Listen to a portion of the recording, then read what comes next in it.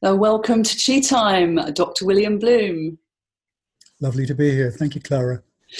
You're so welcome. This is a real thrill for me. I've been aware of your work for a long, long time. Initially through the Cygnus Review, that amazing catalogue used to come through, and you were always having very clear, wise sharings. And so I thank you for that. That's very kind of you. And now to have you on the show, the lovely Will Gethin has put us in touch because you are launching your spiritual health program, which sounds like revolutionary. You've got something to show us, haven't you? Yeah, I've got a copy of it here. It's a free resource. It's not something we're selling. It's a free resource. I know. And you can download a free PDF of it from a website which is called yourspiritualhealth.org. Your Spiritual Health, and you can just download it, and it's a editable PDF, so you can fill it in. And do you want me to carry on talking, or do you want to ask me something? Well, first? we would do, yeah. I mean, I can tell you're on a roll with this. And what happened was, I did exactly what you said. I went onto your website, and it's, as you say, free. There's a free download, and I was reading through it, and I was thinking, my goodness, it's so clear and accessible, and you can get involved with it. You can actually fill it in yourself. Mm-hmm. So astonishing. So I'd like to go through some of the points that you're bringing up there. And the first question that I'd like to ask you is this need to demystify the word spirituality and to make it more accessible for people. Is this kind of what you were going for here? Yes, partly. Let me give you a little bit of background, which I think will interest all the listeners and viewers. Is it's not just my production. It comes out of a charity that I'm part of called the Spiritual Companions Trust. And we've got a posse of really lovely, intelligent, wise educators in it. And this is something we've been working on for a decade. And one of the things that happened in the last few years was we managed to create a qualification, a mainstream qualification, which is on the Ofqual register, which is called Diploma in Practical Spirituality and Wellness.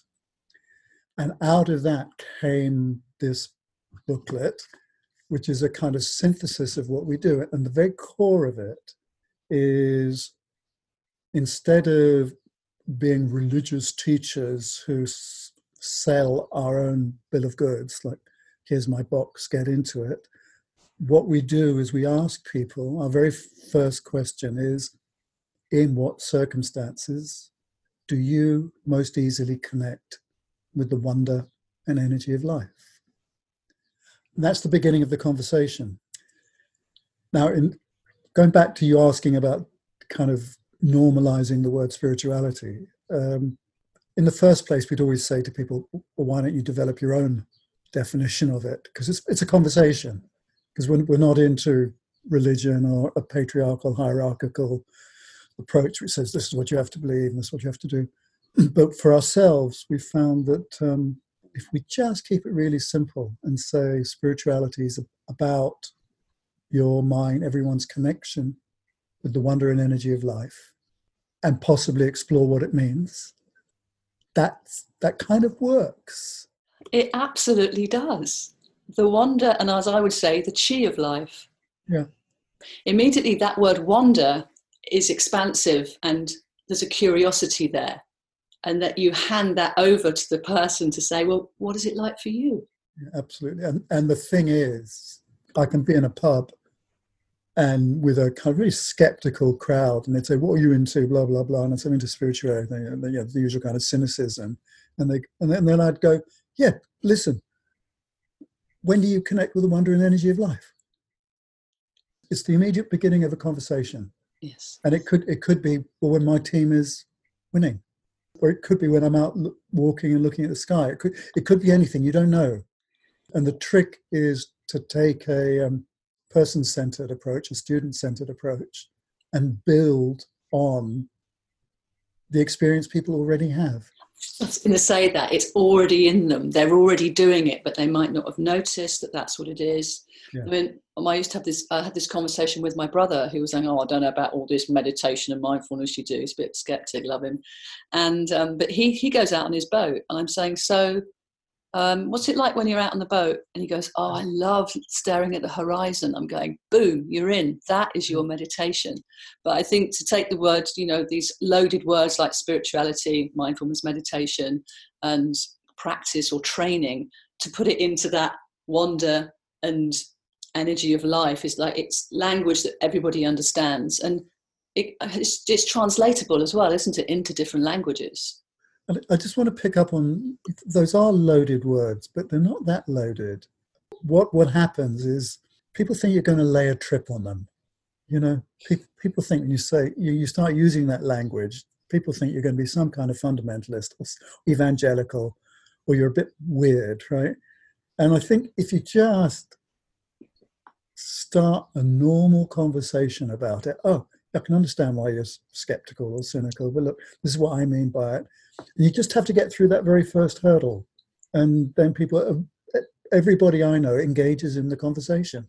Exactly. But you've got this little bit of a squirm and a tap dance, But then from that conversation, you get the connection. And the connection is one of the key aspects of what you're bringing through. You've got the 3 questions, haven't you? You've got connection, inner peace, and care.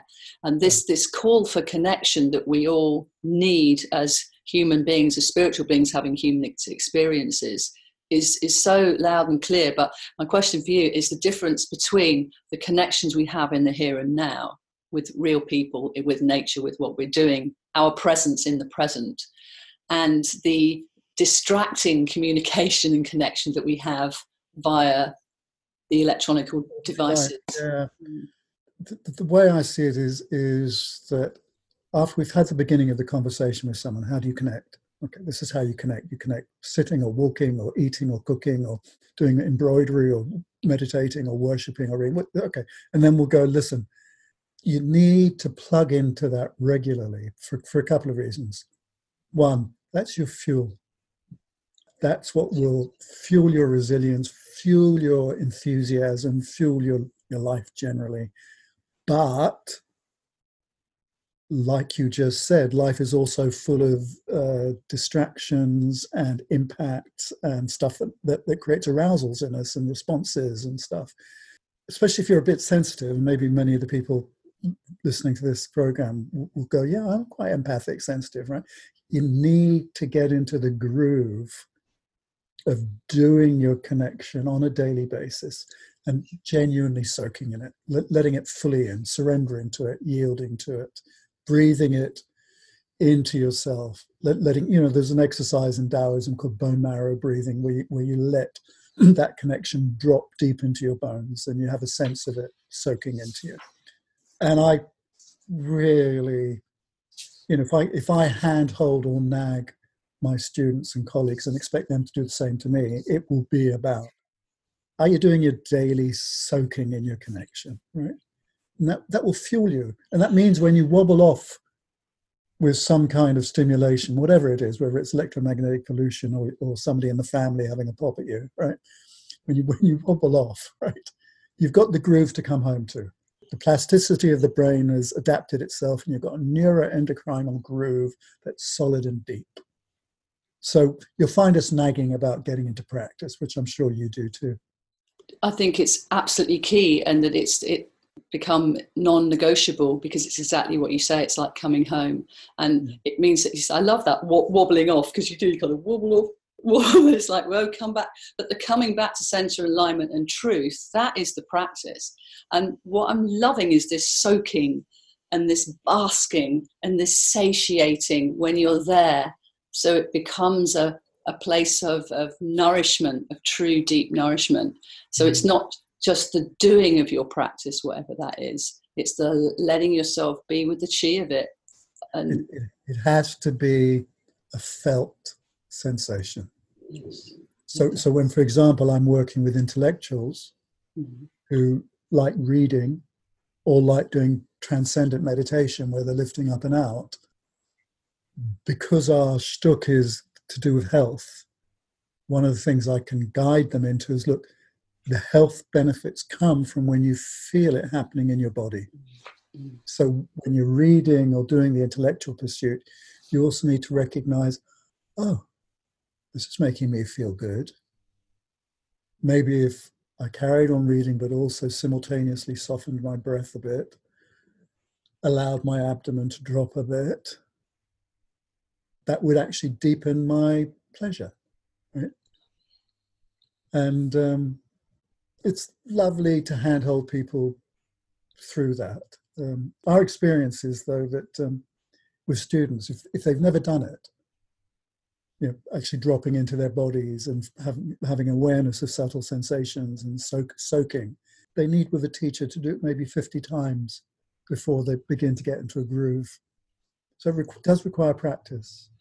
Absolutely. And you have the online resources, don't you, that you've got some audio that's there and on your website. So that's great. Let's do a website plug. What was it again? Sorry.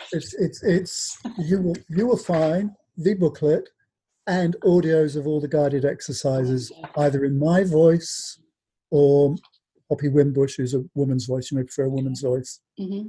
There's about a dozen audio exercises.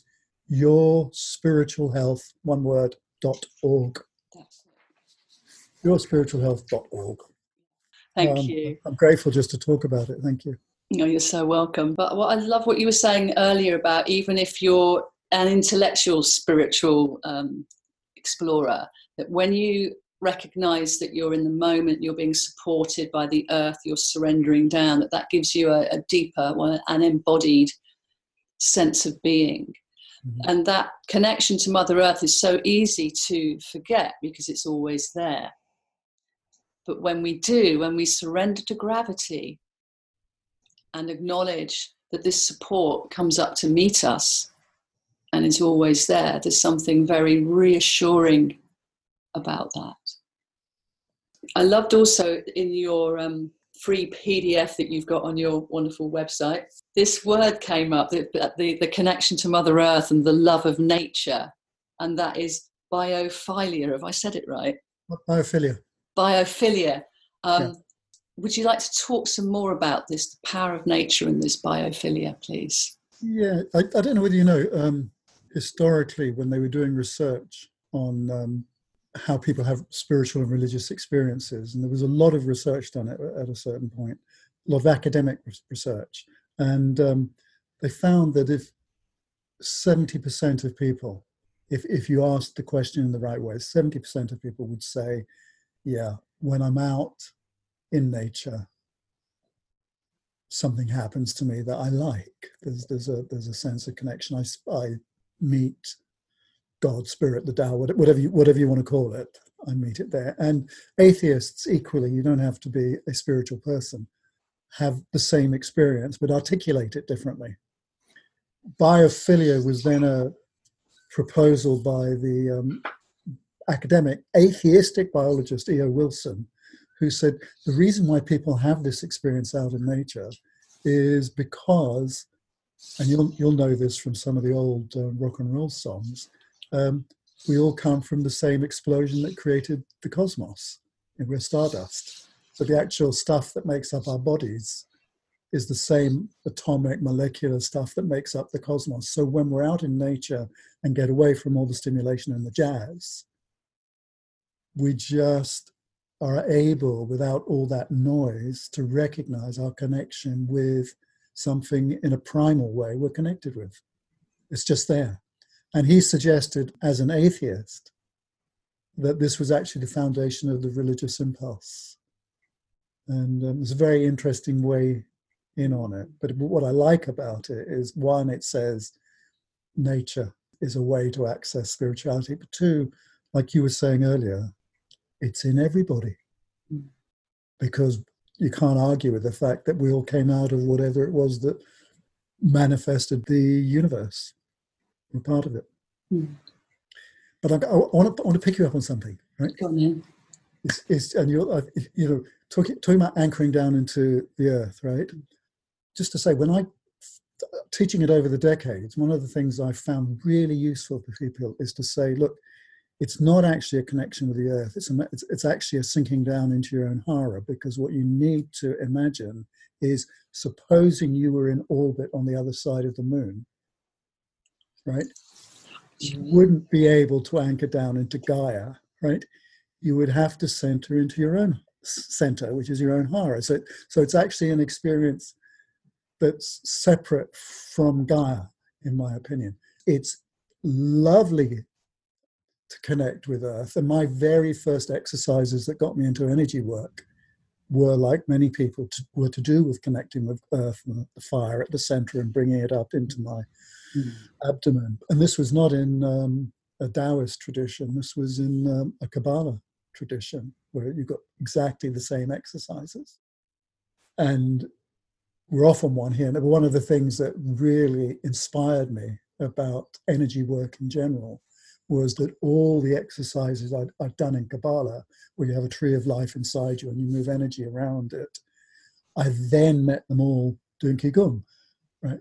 Same exercises, but slightly different. And then I meet people from South America doing other exercises and say, well, this is the only way to do it. And I go, excuse me, have you any idea that they're also taught here and here and here and there? Right? But the Taoist map is easily the most detailed and helpful. But then again, I'd say about the Taoist map, when you've got a handle on the exercises, you then let them go and do it freeform. Isn't that the beauty, the spontaneous movement that just wants to express through you? Yeah. But you can also guide it, can't you? You can guide, yes. In any way you want to. Yeah. We can watch it, or you can guide it, as you say. So how long have you been practicing Qigong or Qigong? I've been doing energy work consciously since I was 19, 20.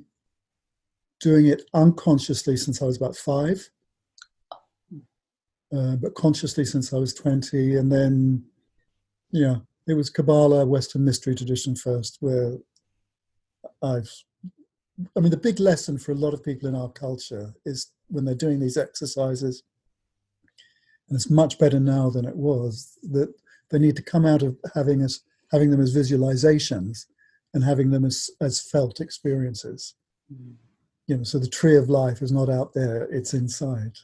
The macrocosmic circuit is not an idea in your head, it's a sensation in the body.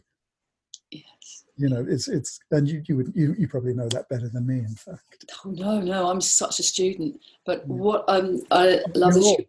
Sorry? Well, are we all? But it's the combination of getting the mind and the heart and the body to work as a system, as a mind-body-spirit system. That's why I see Qigong as being such a harmonious way of playing and being. But it's got such a dance-like quality to it, and the self-expression is so nice for the body to move just because it can. And then he said the wisdom that's in there to share with you, so that we're not just this external doing beings. We are internal beings with the potential for sort of a rich life. And I think with what you're offering with this new spiritual health program is that you're bringing people back to themselves more and more, and so you have got the power in you. And I'm going to ask you some questions that are going to make you realize that. And that's, yeah. But as you said earlier, there are other aspects to it. There's connecting with the wonder of energy, and then there's the next aspect of it, which is you will only find peace of mind when we realize that life is about the development of heart and consciousness. And it really doesn't matter whether you're successful, unsuccessful, happy, unhappy, got what you want, not got what you want. In actual fact, what's going on is every moment is an opportunity to grow and develop. And that's the essence of peace of mind. And I don't expect anybody to be able to practice that when they're in trauma. But if you're not in trauma, and it's just relationships, mortgage, whatever it is that's bothering you, I think then to pause and go, okay, in these circumstances, in terms of my journey, what am I learning? How's my heart expanding? Am I embodied more fully? And am I more compassionate, more wise? I think that's the essence of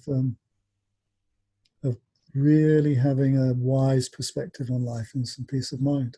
And then the third aspect of spiritual health, and you have to do this, don't you? That you have to be of service. You have to care about life around you. And even if that, for me, the highest expression of that is just being a kind person with a good vibe. You know, if I'm a kind person, good vibe, then it doesn't really matter where you are, what you're doing. That's the essence of it. Yes, and so from self-kinding, from being kind to yourself, that's a big one. You know, self-compassion, that overspills into your field and enables you to be kinder to others. If you're not kind to yourself, it's very difficult to really know truly how to be kind to others without conditions and non-judgment. Yeah, but I think, especially in the context of this conversation, people need very careful hand-holding to know what we mean by being kind to yourself. So what I mean by being kind to yourself is, there's my consciousness, and I know how to send the appropriate messages through my nervous and endocrine system and chi system, so that my vehicle, this temple that's my body, gets to feel that I'm caring for it and giving it what it needs. That it's actually quite a precise practice. You know, in the language of Qigong, it's the practice of the inner smile, but done very softly. You know, done very, very softly. Mm. Oh, I love that. Mm. Yeah. You've brought up the inner smile.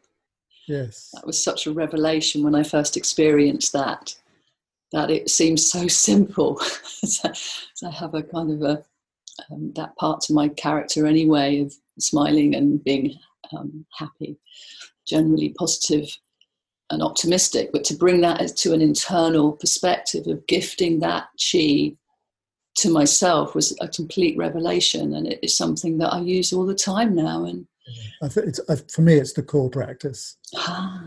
Okay. It's the foundation of.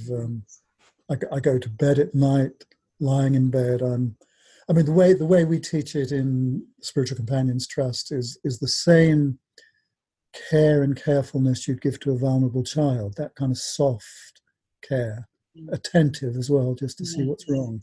Yes. You bring that same carefulness down into your own body. So I do that before I go to sleep. Mm-hmm. That's my last practice. I go and just checking in and down. As I wake up, I'm checking in on my body with that kind of care and carefulness. And at a physiological level, that's sending signals through the nervous system and the endocrine system that produces a cocktail of well-being hormones and cancels out adrenaline, cortisol, the stress hormones. So that's the physiological level. And then we know at another level, it's sending benevolent chi, benevolent prana into the body. But it needs to be done with that level of softness. I agree. There was something that you wrote ages ago about the tiny bird, and it's saying it's in this. So I reckon that's a William bit, because I remember seeing that ages ago around Reiki healing, about when you're doing healing practice. Yeah. To imagine that you're cradling a tiny bird in your hands, and that just really shifted to that tender sweetness that, of course, you would be as gentle as possible and attentive. Another good word. So, thank you for that. Yeah, I think if I could get people just doing one practice, it would be that. Just pause, give kind, careful attentiveness into your own system. Where's their pain? Where's their stress? Where am I upset? What's going wrong? Just having awareness of it. And it's very similar to, metta practice of compassion in Buddhism, where in meditation it's just a caring presence to oneself, which, as you say, then provides an authentic foundation for expanding it to other people. I can really feel this. Yeah. Really the thing is, you're a practitioner, so you feel it immediately. There's a resonance. Yeah. Wow, and I hope that listeners and viewers have picked up a bit of this as well. I'm sure you have. It's been really, really enlightening to speak with you, William, and I use that word light deeply. Listen, it's lovely to talk to a sister who already understands what we're talking about. Oh, bless you. That's a great conversation, and Yeah. Thank you. Is there anything else that you would like to share before we need to sign off? Yeah, I suppose, what's really interesting about giving care to oneself as if one were vulnerable is the consciousness that's doing it is parental and wise and kind. And that's your higher self. And the more you do the practice, the more your higher consciousness grows and expands. So it's not just the little vulnerable creature that's getting looked after. Your consciousness is also developing. And I think that's a lovely marriage. So kind, isn't it? Getting back to self-kinding again. Yeah, but it's the birth of consciousness simultaneously. Do you think there's more of it going on now? Have you seen it over the years that you've been teaching, sharing, practicing, that more and more people are becoming aware and curious about other aspects of themselves? I don't know. You're about to take me down a rabbit hole of trying to monitor and analyze what on earth is going on in our culture. Oh, well, there's that as well. Oh, yeah. Yeah, it does feel like the wake-up call is loud and clear, and more people are heeding it. And hence why something like what you're offering now, your spiritual health program, is bringing it in for the mainstream. And, I thank you for that. I think this is hugely valid work. Yeah, thank you. And so if people want to find out more, they need to head over to yourspiritualhealth.org. Got it right that time. Yay. Or check out William Bloom online. He's over all the social media platforms and has written many books, and likes his music. That's something else we were doing earlier. So thank you so much for being part of Chi Time here. Great pleasure. Thank you very much for having me on the program. I'm grateful. You're so welcome. So till next time, keep your chi up, my friend.